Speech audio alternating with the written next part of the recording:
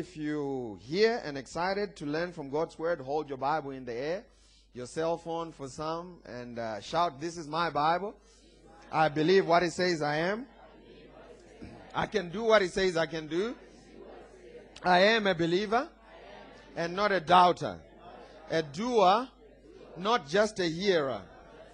Today, I will learn from God's Word, and my life will never be the same, because faith comes by hearing, and hearing by the Word of God." Man, this is awesome. Still talking about the worry-free life. Amen. And I just want to say, with the additional service, there is going to be a lot more work. So if you will, please pray with us for God to give us more people to serve. Amen. And if you are not serving, please just pray about starting to serve. Church is not a cruise ship where you come to be served. Church is a battleship. All hands on deck. Amen. This is warfare. Hallelujah. So let's make sure we are all pulling our weight and just get going. We're still talking about the worry-free life. And from today, all the way to when we finish, I'm going to be giving you 8 antidotes to worry, or 8 remedies to worry, or 8 things you can do to counter worry when it attacks. Amen? So let's go back to Matthew chapter number 6 from verse 24. Matthew chapter number 6, verse 24. In the King James Bible. Matthew 6 from 24 to 34. If you have it, you can say, "I have it." Here's what it says. "No man can serve 2 masters, for you will either hate the one and love the other, or else you will hold on to the one and despise the other. You cannot," someone say cannot. Notice it didn't say it's a difficult thing or it's a hard thing, or you're going to have to try so hard. He says you cannot. It's impossible.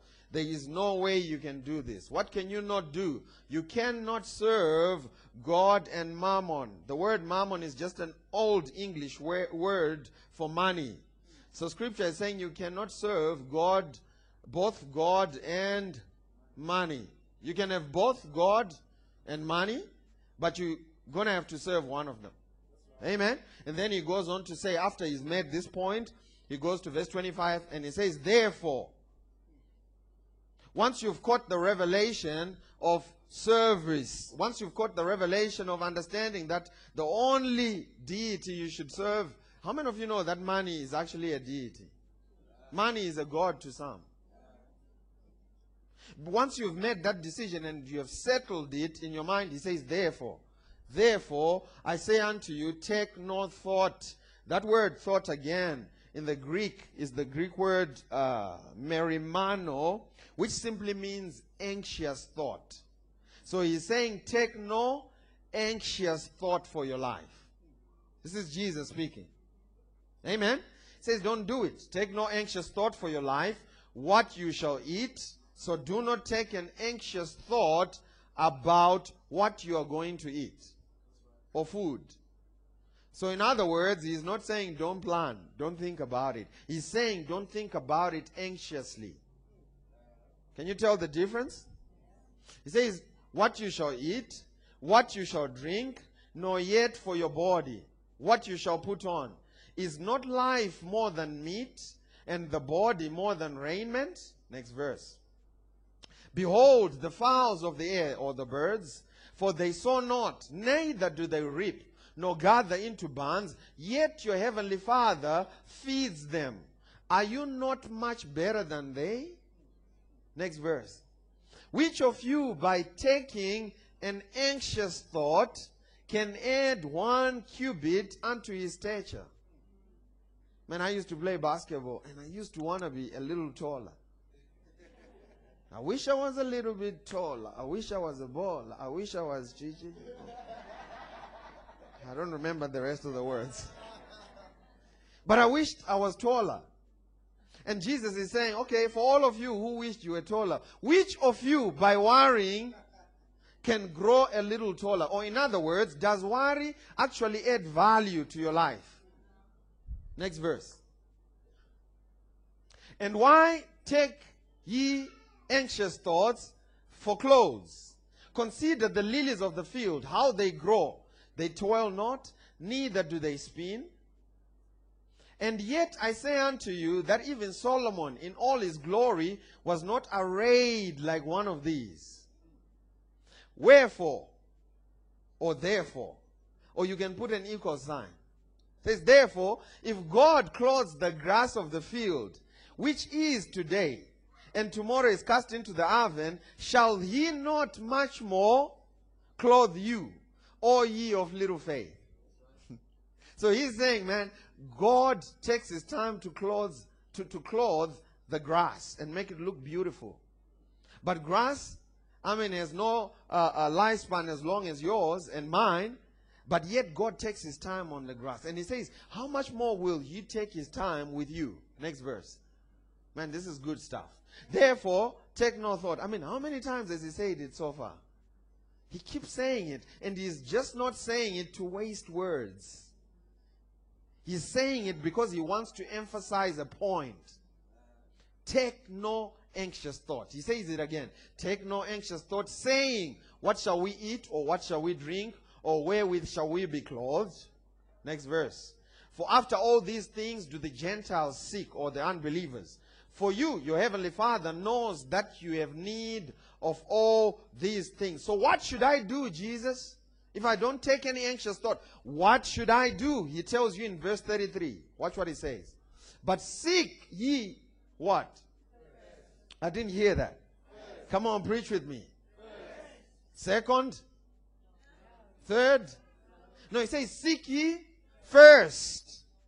See, with the kingdom of God, it's never urgent things first. It's always first things first. And the first thing you should seek, or you should prioritize, is the kingdom of God.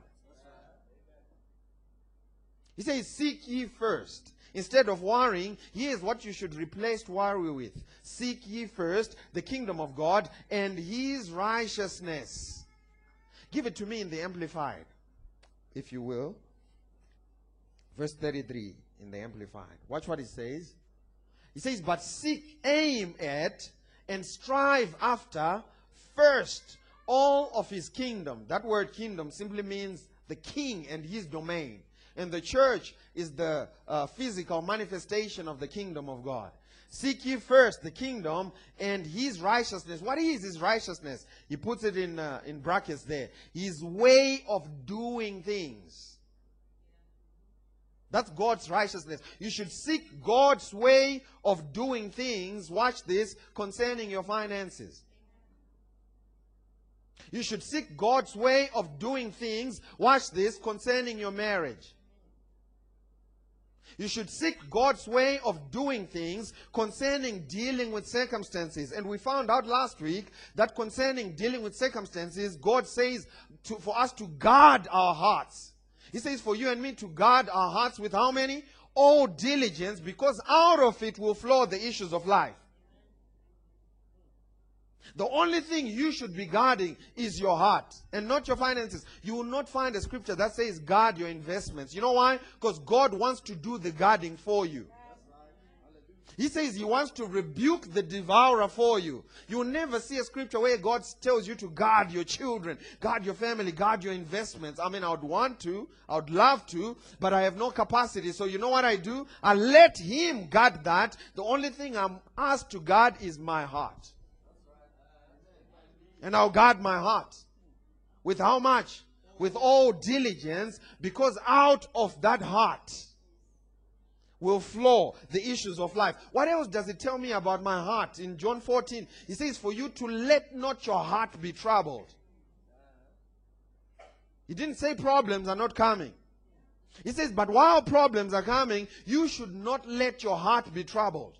But you should abide in him. He says it this way in John 14 verse 27. He says, I am the vine and you are the branches. And if you abide in me, then you will produce much fruit.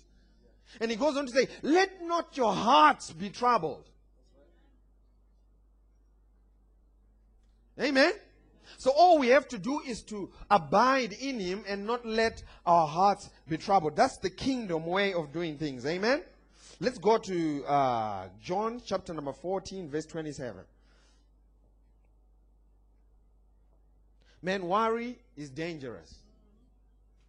In fact, we were at Life Group and we were dealing with worry, and someone who's a professional in the field, the medical field, told us that, worry will develop into anxiety, which will further develop into a condition that is called hyper anxiety or something, which will further develop into a sickness. Autoimmune diseases? It's your own body fighting against you. And autoimmune diseases are caused by stress. Even your body rejects worry by fighting against itself. Human beings were never meant to live a life of anxiety. Amen. John chapter number 14, verse 27. Watch what it says. I'm going to read in the King James Bible, and we'll go and read in the Amplified. He says, peace. Someone say peace. That word peace is the Greek word shalom. It is the Greek word that means salvation. It is the Greek word that means prosperity. I think it was Sister Valesa when she was praying. She quoted a scripture that translated the same word, peace, to prosperity. It's the same word. So Jesus says, peace I leave with you. My peace I give unto you. Not as the world gives. See, God's peace is different from the peace that you get from the world. The peace that you get from the world is based on circumstances. You have to have paid all your bills. You and your wife have to be in unison. Things have to be perfect for you to have peace. According to the world system. You have to have lots of money in your account, right? But Jesus says, no, the peace that I give unto you is not as the world gives. It is the one I give. What is that peace? It is the peace that is based on God. And God is consistent and constant, and this peace is consistent and constant as well.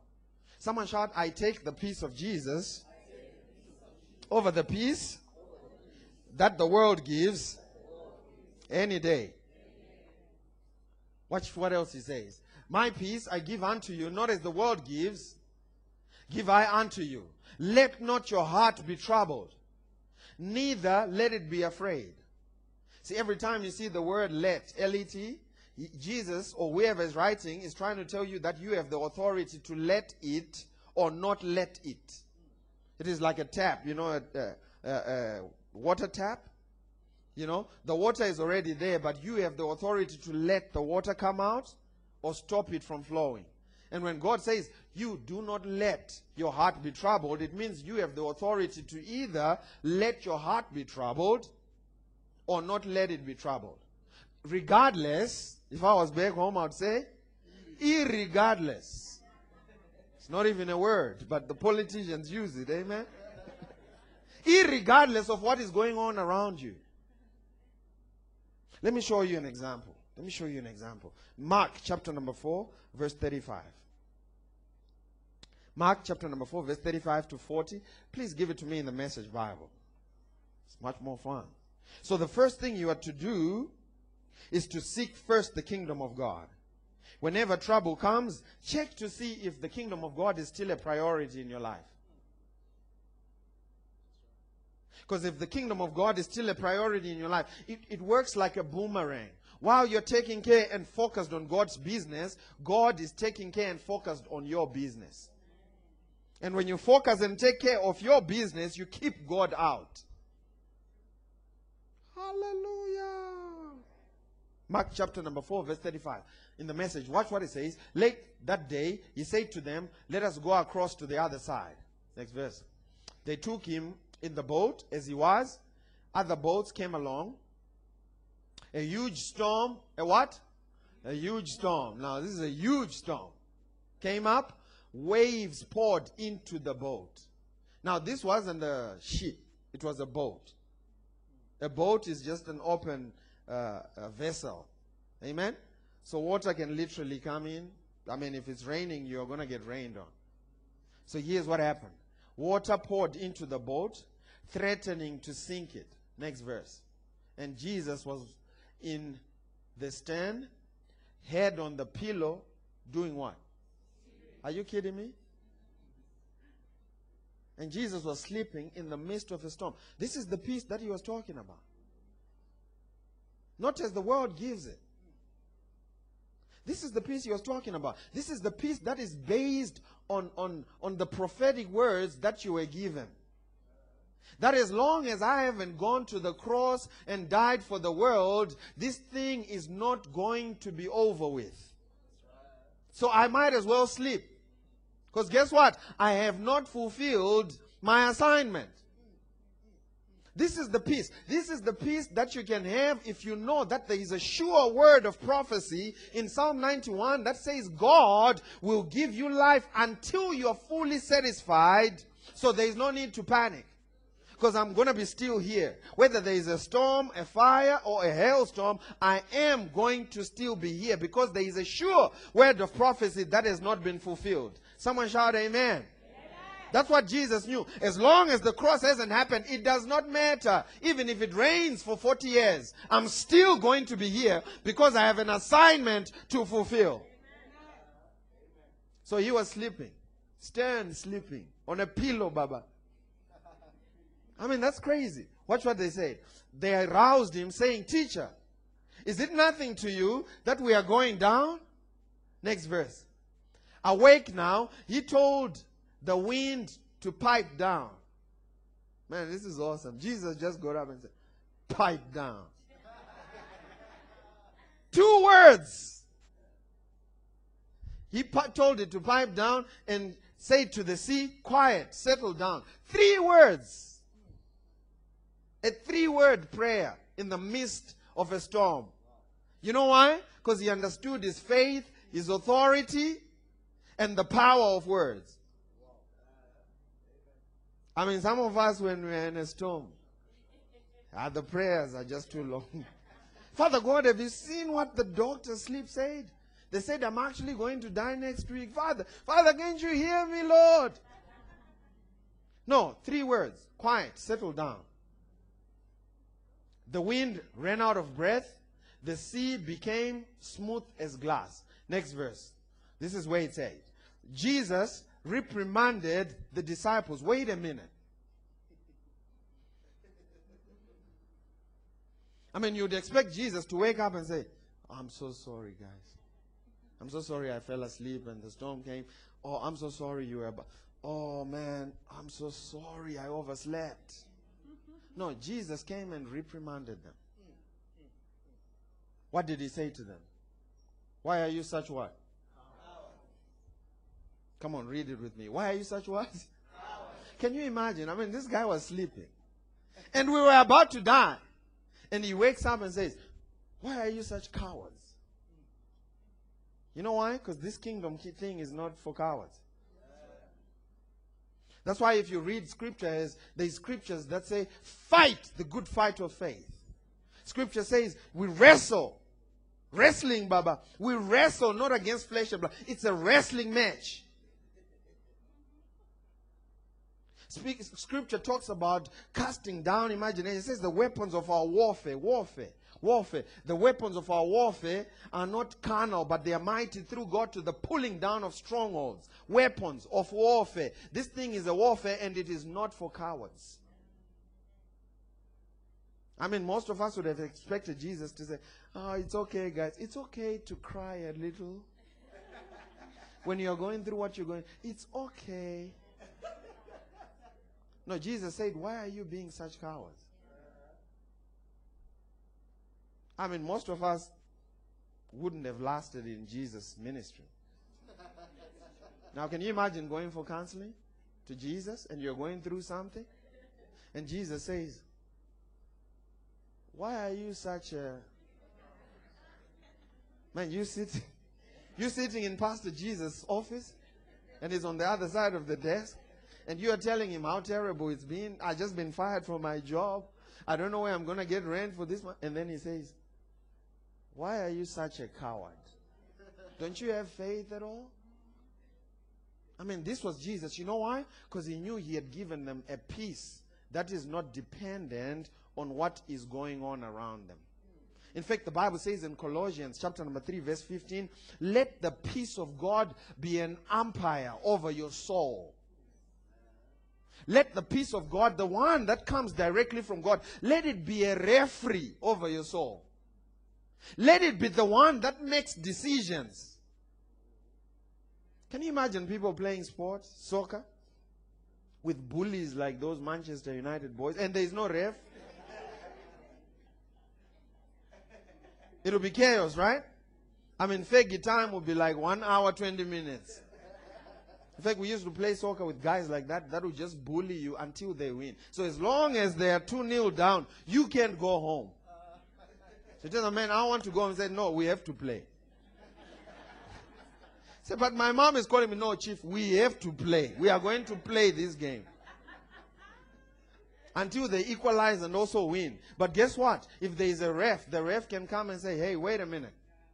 I'm going to rule this in the favor of whoever is winning. And the Bible says in Colossians 3 verse 15, let the peace of God be the umpire over you. So in other words, let the peace of God make the final decision about all the chaos that is going on in your life. What does the peace of God have to say about you not being able to pay your bills? What does the peace of God have to say about you going through a storm? That is what should matter. Not what you're going through. Amen? In fact, let's read it. Colossians chapter number 3 verse 15. Colossians chapter number 3 verse 15. Watch what it says. Give it to me in the King James. And let the peace of God rule in your hearts, to the which also you are called in one body, and be ye thankful. Give it to me in the Amplified. And let the peace, soul harmony, which comes from Christ, rule as an act as an umpire continually in your hearts, doing what? Deciding and settling with finality. Man, this is good stuff. All the questions that arise in your minds in that peaceful state, to which, as members of Christ, one body, you were called to live and be thankful, appreciative, giving praise to God always. Man, this is good. Let the peace of God rule with finality. In other words, this issue is done, settled, and I'm not going to worry about it any longer. So the problem is we pray for something. Say, Lord, I know it's hard. I know my back is in pain.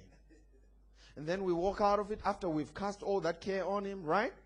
And then we walk out of it and we haven't ruled it with finality. We walk out of it and we walk out with it and still complain about your back. That's not how faith works. Amen? I said amen. So the first thing you have to do is to seek first the kingdom of God. The second thing you have to do is to rest. Someone shout rest in the promises of God. You are to rest in the promises of God. Let's go now to Hebrews chapter number 4 verse 11. This is a Bible study. You're going to read these scriptures. And they're all in the New Testament. Amen?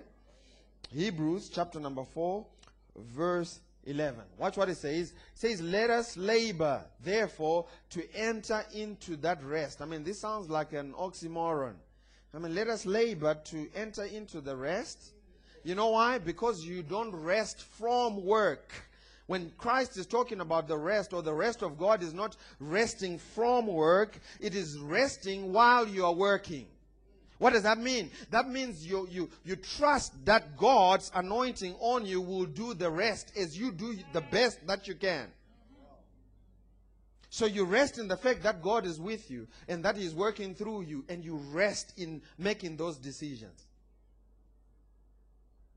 So rest does not mean to chill. Just hunch your neighbor and say, rest is not laziness. It says, let us labor, therefore, to enter into that rest, lest any man fall after the same example of unbelief. Give it to me in the NIV, please. NIV. Watch what it says. Let us therefore make every what? Effort to enter that rest, so that no one will fall by following their example of disobedience. What is he talking about? He's talking about the two different kinds of promises that you find in Scripture. And we've taught on this. The first one is called a promised promise. A promised promise is a promise that God gave you that does not need your cooperation to come to pass. In other words, when God said Jesus is coming back for the second time to judge the living and the dead, if you decide you don't believe it and you're not going to put your faith in it, it does not matter. He is still coming back to judge the living and the dead. In other words, he don't care what you do with it. Then the second kind of promise is what is called an offered promise. Now, this is a promise that God offered to you. For example, John 3:16, for God so loved the world that he gave his one and only begotten Son, that whosoever believes in him should not perish but have everlasting life. The offered promise is when God offered salvation, and it is up to you to accept or reject that salvation. So here's what he's talking about. He's saying make every effort to enter into the offered promises. Make every effort to enter into the grace of God. See, the offered promise has two elements in it. The grace of God and the faith of the believer. Man, this is good teaching. I'm enjoying it myself. The grace of God creates all these great things. How many of you know that prosperity is a grace? The Bible says in 2 Corinthians 8 verse 9, we know by the grace of our Lord Jesus Christ that though he was rich, he became poor so that you and I can become rich. Prosperity is a grace, but the grace of God does not force itself on your life. Here's where most grace teachers make the mistake. They say God has done it all by grace. You don't have any part in it. That's not what the scriptures say. Go with me to Ephesians chapter number 2 verse 11.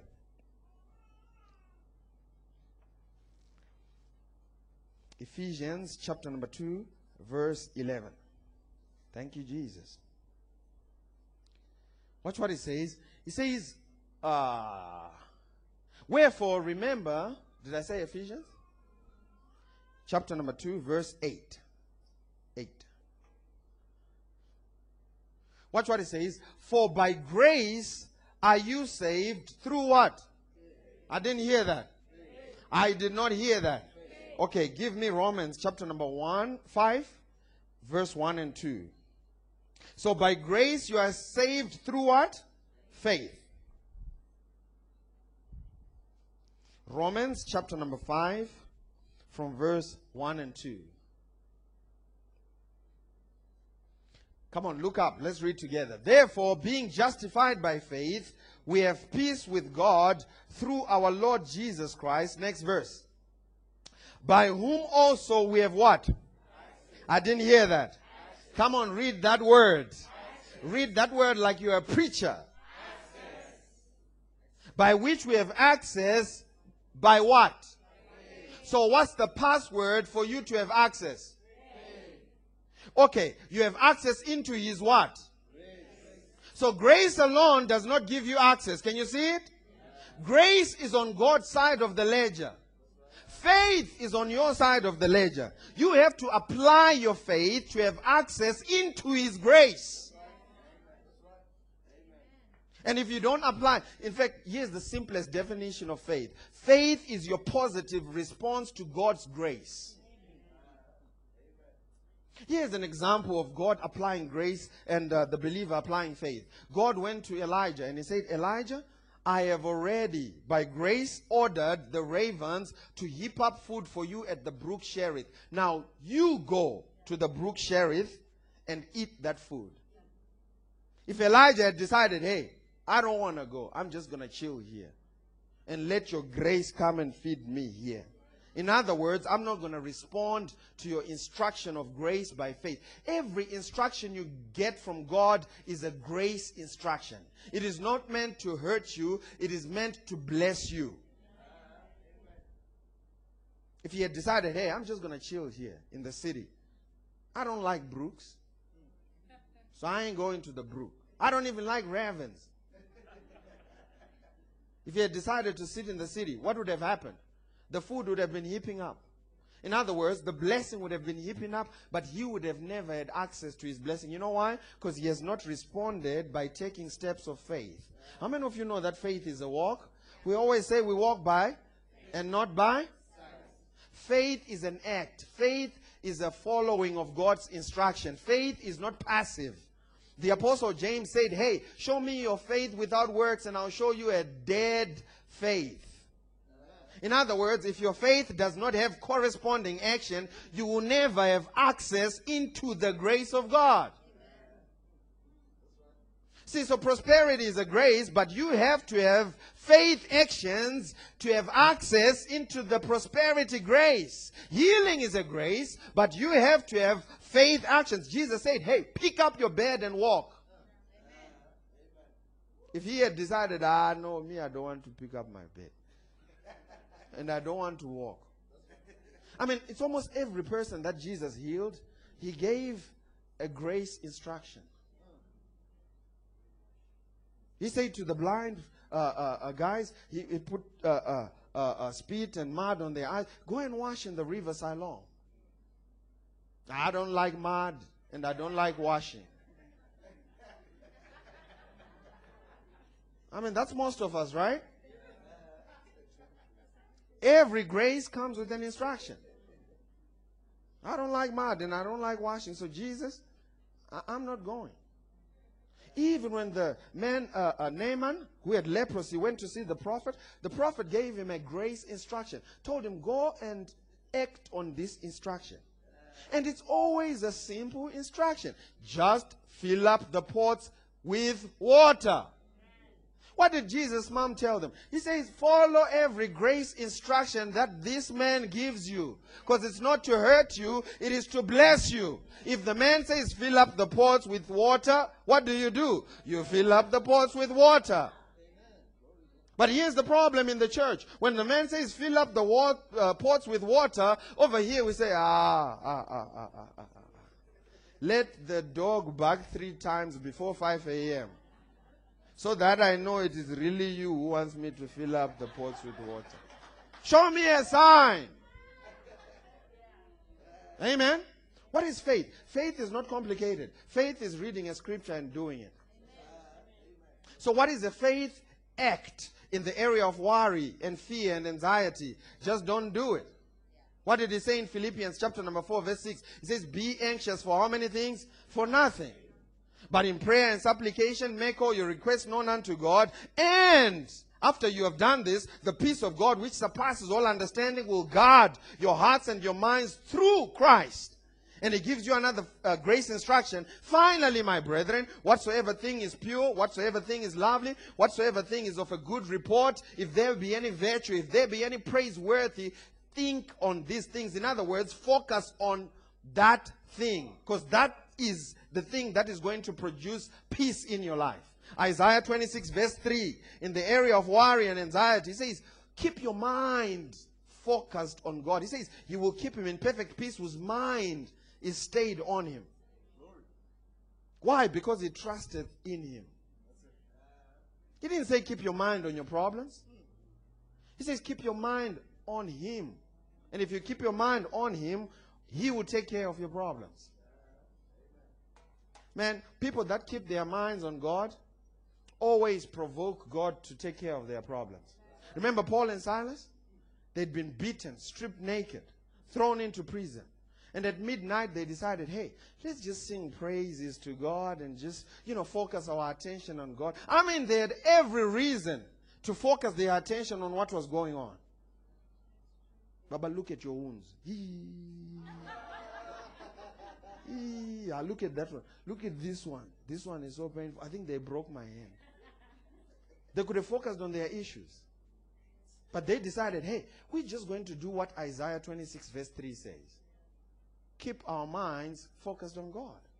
And the Bible says they started praising God and just, having a good time in the Lord. And then while they were doing it, God started tapping his foot, because God always joins in when you praise. And apparently he tapped the foot so hard there was an earthquake. And the thing started shaking. And the Bible says the prison doors were opened. All of the chains in their hands fell off. And you know what the guy said? He said, man, don't kill yourself. The guy who was taking care and looking after the jail, he was about to kill himself thinking they were about to escape. He said, hey, we are not going. Don't kill yourself. We are just here having fun and, focusing on our Father. This is an accidental breakthrough. Do you notice Paul and Silas' attitude when they were going through something? They didn't run to God and say, Father, we bind this jail, we bind these chains, we break them in the name. Man, they're just saying, Father, we love you, we thank you. We just want to hang out with you. We just want to focus on you. And while they were focusing on God, God fixed it. It works like a boomerang. You keep your mind on God and your problems will take care of themselves. How many of you have ever solved your problems by thinking about them? Okay, I have this issue at work, so I'm going to take leave and stay at home and cry and think about it. From 8 till 5 p.m. Just think about it. And I'm going to phone someone who will encourage me to think about it more. And just worry about it and worry and worry and worry and worry. I think it was a professional as well who was telling us that some people will spend 3,000 rand a month on medication to take care of worry and anxiety. No wonder why Jesus had something to say about it. They have a prescription to go and buy every month 3,000, Baba. Every month they go a prescription. Give me those tablets so I can take care of my worry. It's so simple. You want to take care of your worry? Go into scripture and find out what scripture says. It says, keep your mind. If you give me that 3,000 rand, I can get myself some Jordans. That's right. Every month, Baba. 12 pairs of Jordans per year. I can do something with it. Come on, what can you do with 3,000 every month? I mean, just take scripture and read Isaiah 26 verse 3. Don't worry. Keep your mind on God. How many of you have ever paid rent or school fees by worrying about it? I know it's January and people love to worry. You never accomplish anything by worrying about it. Amen? I said amen. This is good stuff. This is heavy stuff. Let's go now to Romans chapter number 4, verse 16. So, grace and faith work together. Grace is God's signature on the check. And faith is your signature on the check. The Bible says in Romans chapter number 8, verse 17, we are joint heirs. What does that mean? That means both of us, you and God, have to put your signatures on an issue for it to come to pass. You have to bring your faith, and God will bring His grace, and together you can produce miracles, manifestations, and all sorts. Amen? But God's signature alone is not going to produce. Hallelujah. We are joint heirs with Christ. And Christ is already signed on the check.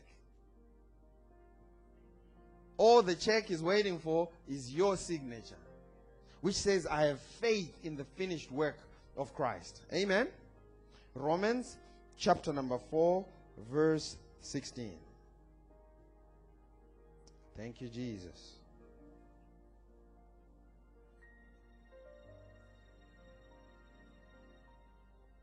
Verse 16, here's what it says. Therefore, it is of what? That it might be by what? Grace. I mean, everywhere in Scripture, you're going to see faith and grace. God gives the grace, you respond by faith. It is of what? I didn't hear that. Come on. It is of what? Grace. That it might be by? Grace.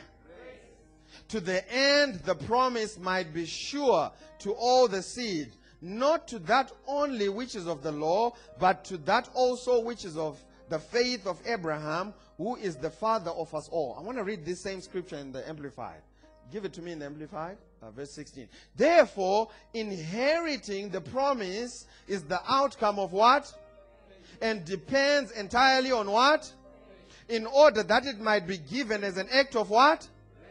Unmerited favor, to make it stable and valid and guaranteed to all his descendants, not only to the devotees and adherents of the law, but also to those who share the faith of Abraham, who is thus the father of us all. Everywhere you're going to see your faith is required to respond to God's grace.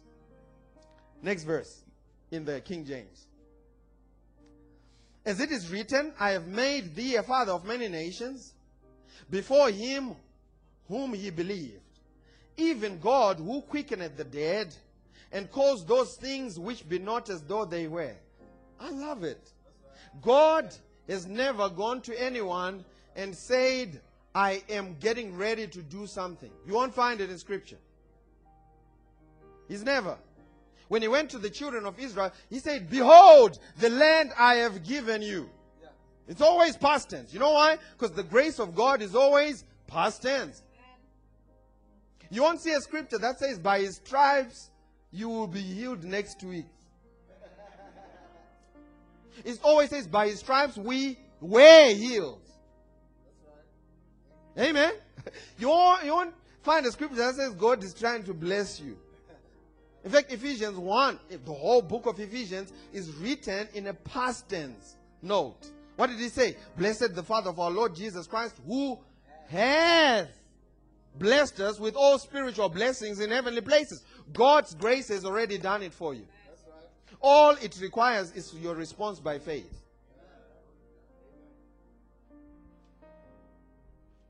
All you have to do is respond by faith. He says, I've already made you the father of many nations. I mean, the dude didn't even have a child. I've already made you the father of many nations. I don't even have a child, God.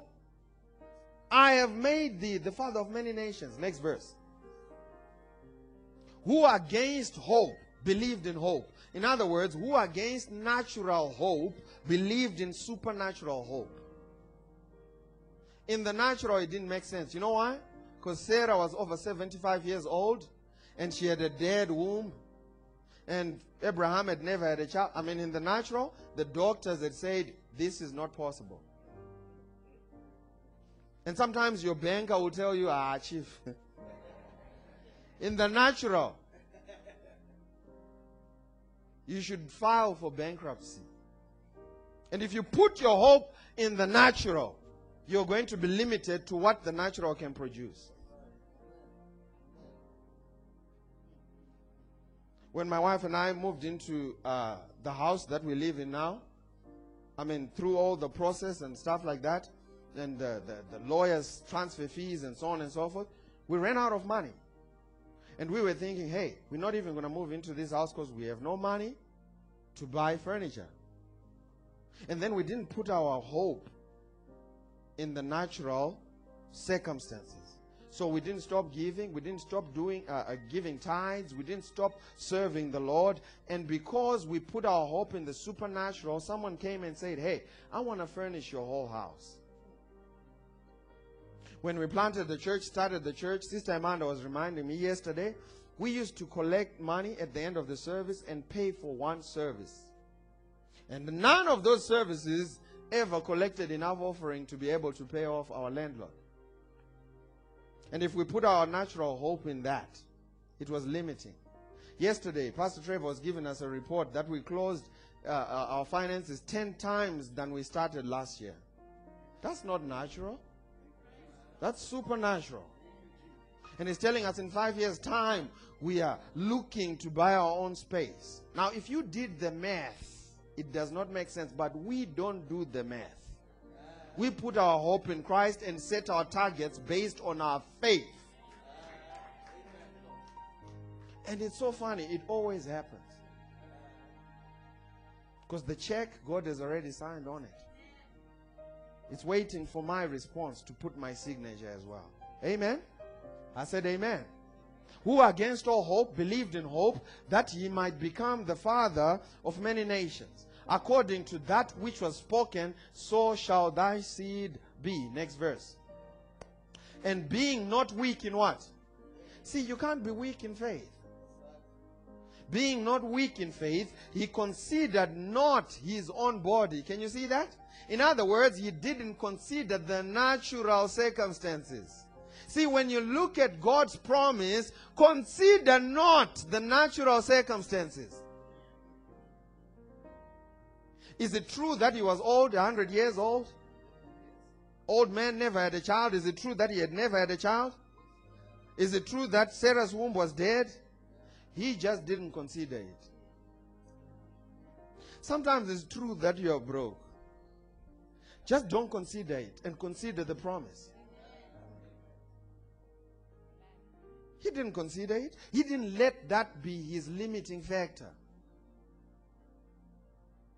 Man, people that don't consider natural circumstances achieve a lot. I know presidents who don't consider that they didn't pass matric. I just don't consider it. Just don't consider it.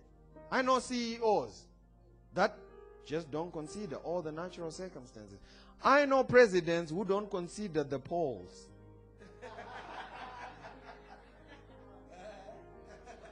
Just don't consider the polls. Keep saying, I'm going to win. And they say, but the polls is against you. It has never happened that, someone has ever won. I'm winning. Just don't consider the polls. Amen. Just don't consider it.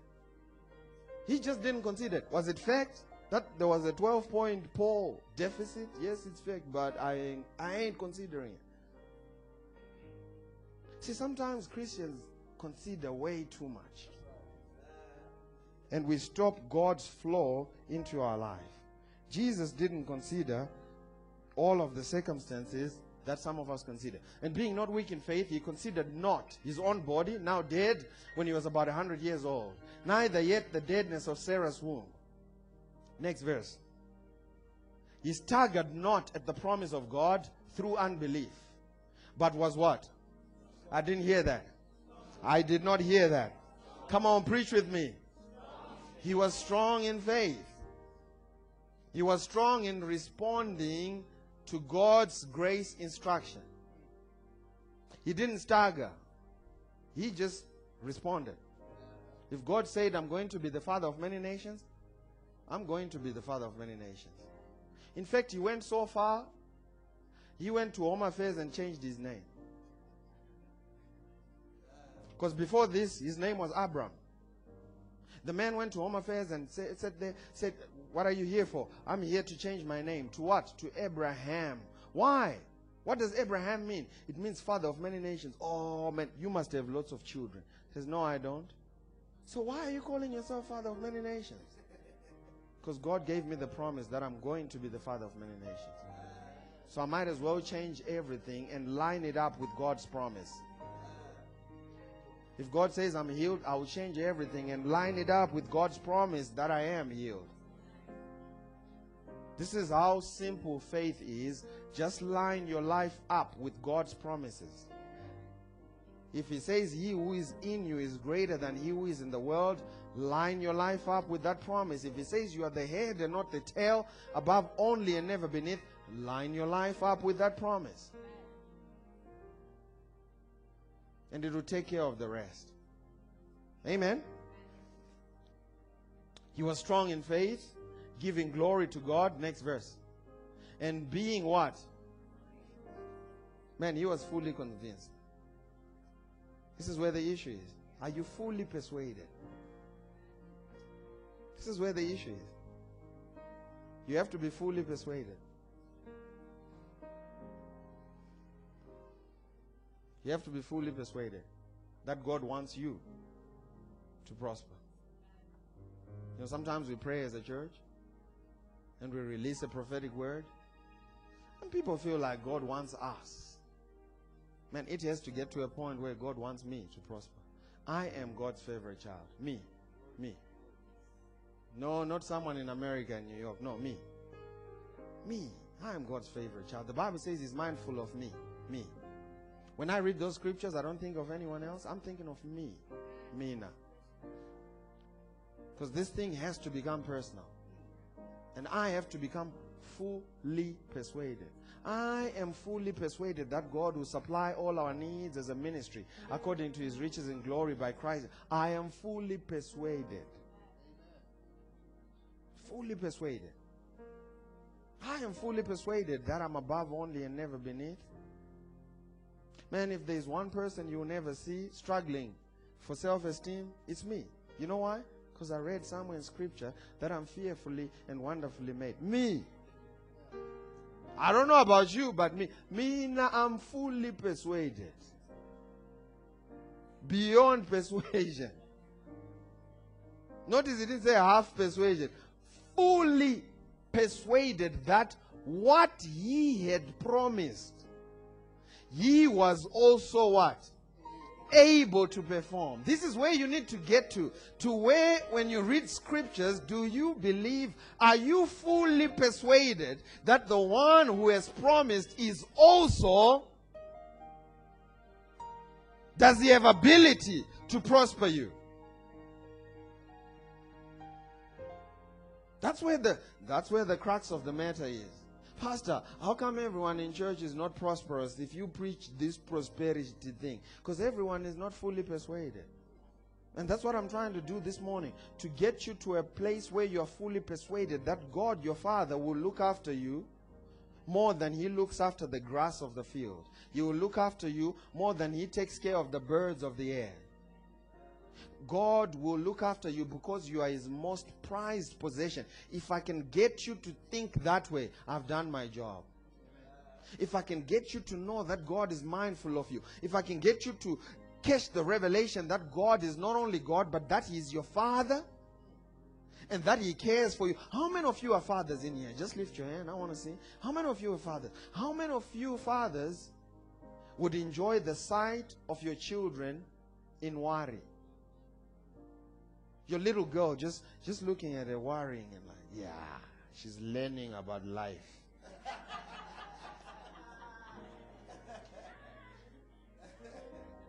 How many of you? So are we better than God? What makes you think God will look from heaven and say, yeah, this challenge that I'm giving you, yeah, it will purify you. You won't find that. Amen. In fact, the Bible says, if you, being evil, know how to give good gifts to your children, how much more God, who is love? But you have to settle it in your heart.